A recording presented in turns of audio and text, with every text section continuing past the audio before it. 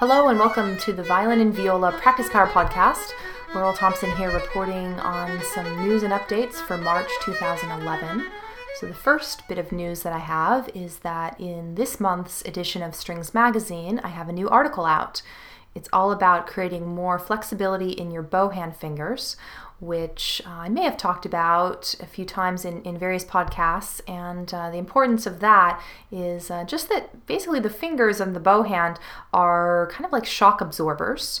So the big motions in the bow arm coming from the shoulder and most of the time the elbow can be refined by the movements of the fingers and also the wrist. And if we don't have these shock absorbers, then we might get sounds that we're not intending to have in our music. Scratches and squeaks and too much pressure, all sorts of things. So check out that article. It should be on newsstands or maybe in your mailbox if you subscribe.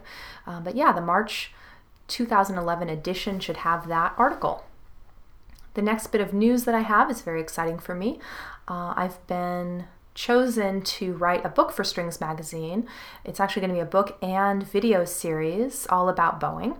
And it will take me most of this year to complete, and I anticipate it will probably come out next year.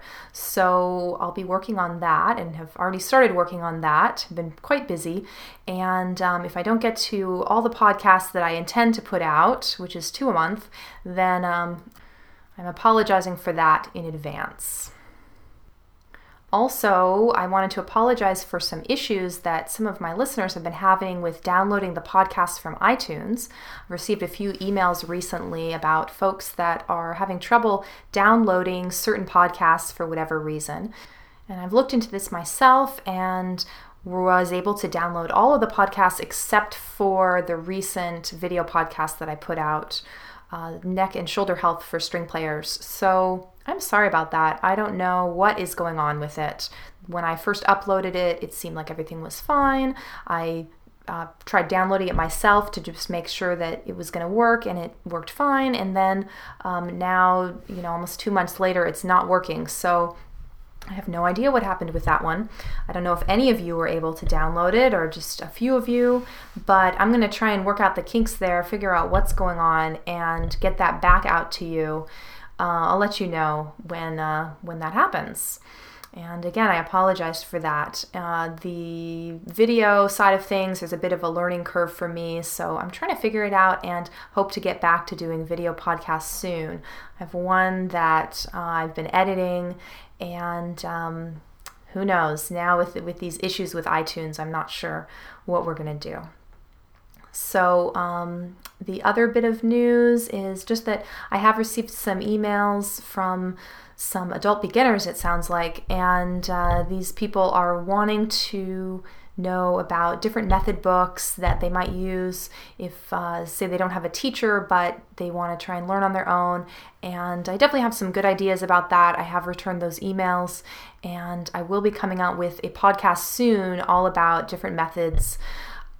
Just kind of giving you the pros and cons of different methods that you might try as an adult beginner, because I suspect that there are more of you out there who might have similar or the same questions as those people who contacted me.